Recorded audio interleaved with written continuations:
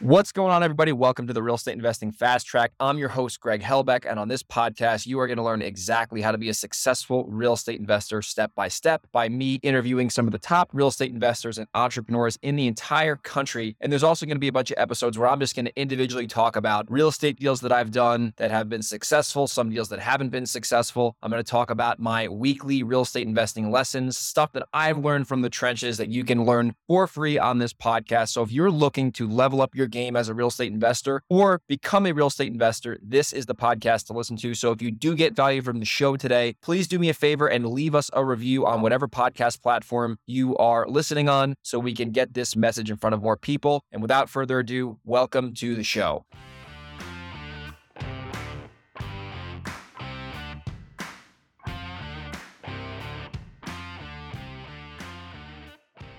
Hey, what's up, everyone? If you're not familiar with me, my name is Greg Hellbeck. I've been a real estate investor now for over 8 years. I've done a lot of deals, definitely over 200 at this point. And, buying and selling houses has been my specialty ever since I got started when I was 20. So I made a post yesterday on a property that I just bought actually out in San Diego, California, where I used to live. I have relocated since to Nevada, but while I was living there, I was, dipping my toe in the water in that market. I did probably 1 or 2 deals a year, sometimes 3 if it was a big year, but I never really did volume there. But pretty much every deal I've done in California has been a massive, massive, massive profit deal. Every time I've bought a house and actually closed and didn't do an assignment, it was at least $70,000 in profit minimum.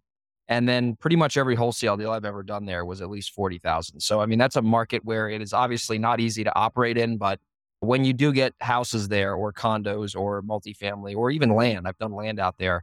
That deal wasn't that successful, but I got seller financing. But anyway, you can make some good spreads. So I'm going to unpack this deal and tell you how I found it, what I did, and hopefully you can go out and do the same, right? So anyway, this is the house. The address is 15642 Calas de Rios in San Diego. It's up in Rancho Bernardo, which is a really nice area.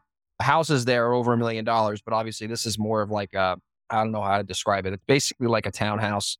It's 1 level because usually townhouses are 2 level. This house is 1 level. But anyway, without getting too into the weeds, the way I found it was actually from, a stacked data set. The first thing I did was I bought a tax delinquent list, right, in San Diego. That was the first thing I did. I actually bought a really good data set out there. It was tax delinquent leads. I got it from a vendor, but, I bought that list. And then I took that list and I set it into my stack software, which is called Invelo, Invelo, if you want to check them out. InveloApp.com, great friend of mine, Justin, owns that company. So I put that tax delinquent list inside of Invelo. And what Invelo does is it basically just warehouses all of your information and your data. So you can have all your lists in there. It organizes your lists. It tells you the owners and this, that, and the other. You can skip trace in there. So I had this tax delinquent list in San Diego County sitting in there. And the list was all properties that are like pretty much super delinquent, right? Like owes multiple years worth of taxes, which would incline, a bigger discount, right? So I did that.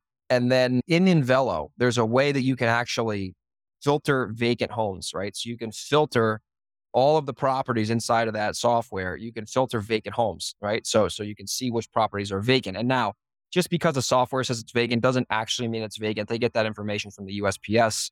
The USPS, is about 50% accurate, but hey, 50% is better than 0%. So I was looking through all the vacant tax delinquent properties in San Diego, and this property came up and I was like, this is interesting. So I went in, I looked at it. I saw the property was, technically vacant, and it ultimately was vacant. And then I saw that there was like 15,000 in back taxes, which in California is a lot. Believe it or not, the property taxes in San Diego aren't that bad compared to the values of the homes there. So I was like, this looks interesting. So then I did some more research. I found out it was an estate property, which means that the owner unfortunately passed away and the property basically got neglected. And, I was like, this is interesting. Let me try to find the next of kin here and see if I can reach out to them and maybe see if they'd consider selling me the property. Because right now it's just sitting there collecting back taxes and it is what it is. So I turned around, I did some research. I ended up finding the relatives. I had to skip trace them. So I used this software called Skip Genie, which is a great software I've been using for years. And it just allows you to basically find relatives and, any one you need to find, you can pretty much find through Skip Genie. So I ended up locating the brother of the deceased owner. I actually called him. He didn't answer. And then I sent him a text message on my personal cell phone here. And I said, hey, my name is Greg. I was interested in buying the property at the address, I wanted to see if you guys would consider selling. And he originally said no. He's like, yeah, we're going to just probably let that go back to the state.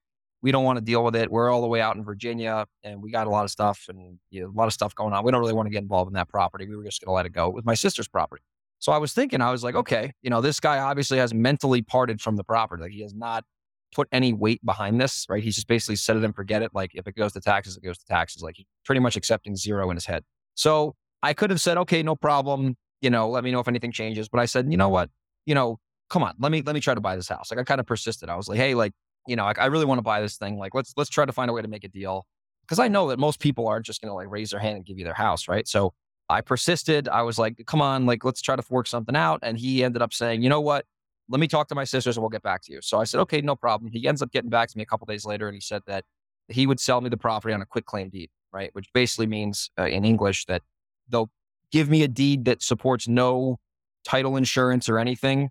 And he'll give me that. And that's it. It's up to me to like figure out if the title's good or whatever. And, originally I was going to consider that if I could get it for 50,000 or something like that, I would be willing to put that kind of risk and money behind something like that because the upside could be so big. But after I did some homework, I realized that in California, at least, legally spent, I'm not an attorney, this is not legal advice, but in California, you can't just quit claim deed a property that hasn't gone through probate. So no matter what, whether it's a grant deed, which is what I ultimately got, which is a good deed, or a quit claim deed, you can't do that until you go through probate. So I told him, I said, listen, I would pretty much be down to do this quit claim deed thing, but you can't legally do that in California. You have to take it through probate. I said, listen, I'll take the property through probate. I'll get the attorney. I'll pay for the attorney. I'll do most of the legwork. Obviously, you're probably going to be involved a little bit because the attorney is going to need to speak to you about certain things and whatnot. But I'll pretty much do all the heavy lifting I can if you guys would be down to just go for the ride. And he was like, you know what? Let me talk to my sisters. So he talks to his sisters. They come back to me. They agree. So now he said he'll basically let me buy this house. And we haven't determined a price yet under the condition that I'm going to be able to basically do most of the work, which is what ultimately happened. And I said, sure, let's do it. And then we had to figure out a price. And he was like, I was basically going to take zero for it. I'd sell you the property for 275. I know it's obviously worth much more, but I know you got to make money. You're not going to do this for free. And this guy was super savvy and super nice seller. And he's like, listen, I'll sell it to you at a great price at 275, which by the way, in San Diego is like, you can't even buy land for that price. Like that's like a unicorn 101. And he was like, if you take this through probate and pay for it, and I'll sell it to you for 275. My sisters are all on board. And like, this guy's sophisticated. His sisters are attorneys. Like these were not knuckleheads that I was dealing with. These were like pretty established people. And they lived on the East Coast, I believe, or at least this guy did. So I said, I'll do that. I said, if I agree to that and we put that in the contract, would you be open to signing it? And he said, yes. So then I got him and all his sisters to sign the contract. And in California, until you get something through probate, the contract isn't really valid, but it's better than nothing.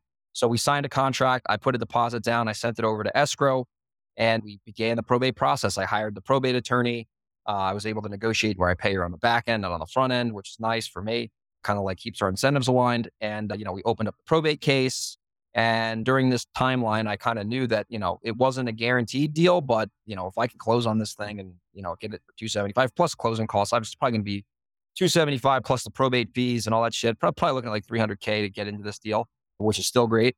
I said, if this thing closes, it's a home run. And if it doesn't close for some reason, it is what it is. And I knew there were some obstacles we had to overcome to get to that, ultimate outcome of closing on the house and me owning it, which is true now. So anyway, we began the probate process and that took months. I mean, that took like 4.5 months of just waiting, like just waiting. I had to get the attorney all these documents. I was living there at the time, so I was able to drive the documents to her office, get all the paperwork she needed. And ended up going to probate. And we in November, we got the schedule hearing. And once again, this is not legal advice, but in California, the probate process can get a little hairy because you have to like technically get the property like appraised, not by an appraiser, but the probate attorney has to basically establish a value around the property. And in this case, obviously I've got the house for like, 30 cents on the dollar. So it's kind of hard to like explain like, how did this happen?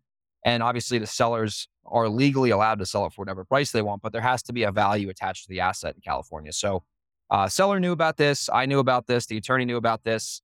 Property is pretty rough. I mean, it hasn't been lived in like, 3-4 years. So it's super dirty in there. It's gross. There's a lot of like just crap in there and dirt, just filthy. There's no toilets. Like it's not falling over, but I wouldn't say it's like beautiful. Right. So we were able to take those pictures and make a case to the court, and they ended up agreeing with us. And they gave us an appraisal in our favor for everyone involved without having to object or anything like that, which is great. Sellers obviously knew they were selling it at a steep, steep, steep discount. And once again, I want to go back to the point that I just made where they were mentally accepting zero in their head. Like they were like literally like about to get nothing for it and let it go back to taxes. So another thing that I was a little sketched about was that the taxes hadn't been paid in so long. I didn't know if the county was going to foreclose. So I was kind of like looking into it to make sure that, we had enough time to like get this thing closed. And then obviously the taxes get paid at closing. So I didn't lose this thing to like the county tax auction. Right. And if that was the case, if I knew that was going to come up soon, I probably would have actually fronted the money for the taxes just to not have it foreclosed, which at that point would put me at risk because if the seller changed their mind and the contract wasn't binding, then yeah, kind of up shit's creek there, but it was a risk I was willing to take. I didn't ultimately have to do that. But long story short, when it was all said and done, it went through probate. Everything worked out in everyone's favor. Sellers were aware that they were selling it at a steep discount. Everyone was aware of this. Like it was not like a secret that you look at the contract and you're like, oh shit, that's a great price.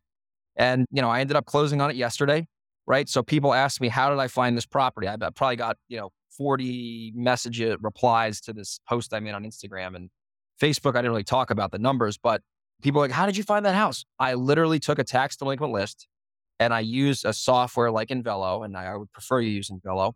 I think they're the best one, but you can use other stacking softwares.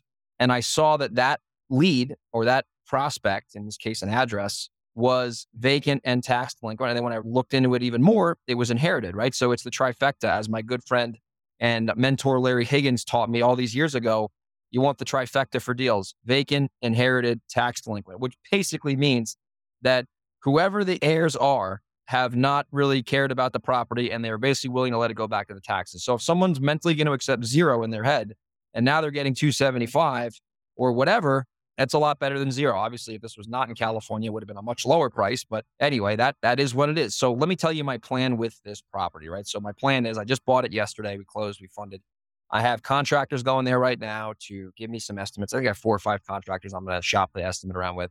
My plan is to put $30,000 to $40,000 max of work. And that's going to include new carpet, new paint inside, landscaping, full clean out, new toilet, new vanity, and just overall cleaning the house up and then doing a deep clean on the appliances and maybe doing the appliances. I don't know. If the appliances are working, I'll probably just do the appliances, or if I probably won't do the appliances, but I want to just get this property clean and then put it on the market. My plan is to list this house for $675 to $700, depending on what we really think it's going to be worth once the renovation is complete. And the goal here at a bare bones minimum, and I know this sounds crazy, is to net at least $200,000 of net walkaway profit. Probably going to be $250 if everything goes in our favor. But at the worst case, I want to make at least $200 and, have it become a successful transaction. So that's my plan with the house. Maybe it sells for more, maybe it sells for less, maybe the rehab costs more, maybe the rehab costs less. But this is not a gut renovation project where we're going to be ripping out walls and doing all that stuff. I mean, it's literally a single story townhouse with a garage, right? So it's not that much work at the end of the day. So that's my plan. That's how I found the house. I wanted to, or the unit in this case. And I figured I'd share that, right? Because a lot of people were reaching out to me saying like, Greg, how on earth did you find this property? It was not from mail. It was not from Google. It was not from any of that stuff. Like this seller, here's another thing too. This is where, texting and prospecting can be really valuable, is like if you know that a seller would have never called the mail piece, because these people mentally parted from the property, right? If I were to mail these people, and I have mailed them, they would have never called because they didn't want to sell it, right? They would have never went on Google saying, I want to sell my house. Like they just mentally said no to it. But when I texted them on my personal cell phone number, that got their attention a lot more than a piece of mail that you throw out. So sometimes, and I believe texting and calling to a really, really, really, really, really targeted niche list where there's probably a deal there if they're willing to sell, can be the most profitable strategy you'll ever do. Because if we're looking at like a cost per deal scenario here, it probably whatever the data costs. And the data was expensive, but I already paid for the data the year before, or this year I paid for it. So probably $2,000, whatever, for that list. But anyway, basically free, right? Because I've been mailing that data and I already paid for that data. So the cost to get this was practically zero, unless you want to count my Verizon bill. And it wasn't through a texting software. It wasn't through launch control or anything like that. It was literally on my personal phone. Property should most likely make $200,000. Worst case, best case, $250,000, maybe more. So don't undervalue the power of deep prospecting. That's how you can get some juicy, juicy, juicy steakhouse worthy deals. And hopefully this was helpful. And before I get off here, if you are in San Diego or you're in Reno or you're in the Hudson Valley or you're in Delaware and you have a house you want to sell me, it's got to be in one of those areas. If it's not in those areas, not interested, most likely, unless it's a home run. Send me an email, greg@velocityhousebuyers.com. All right, take care.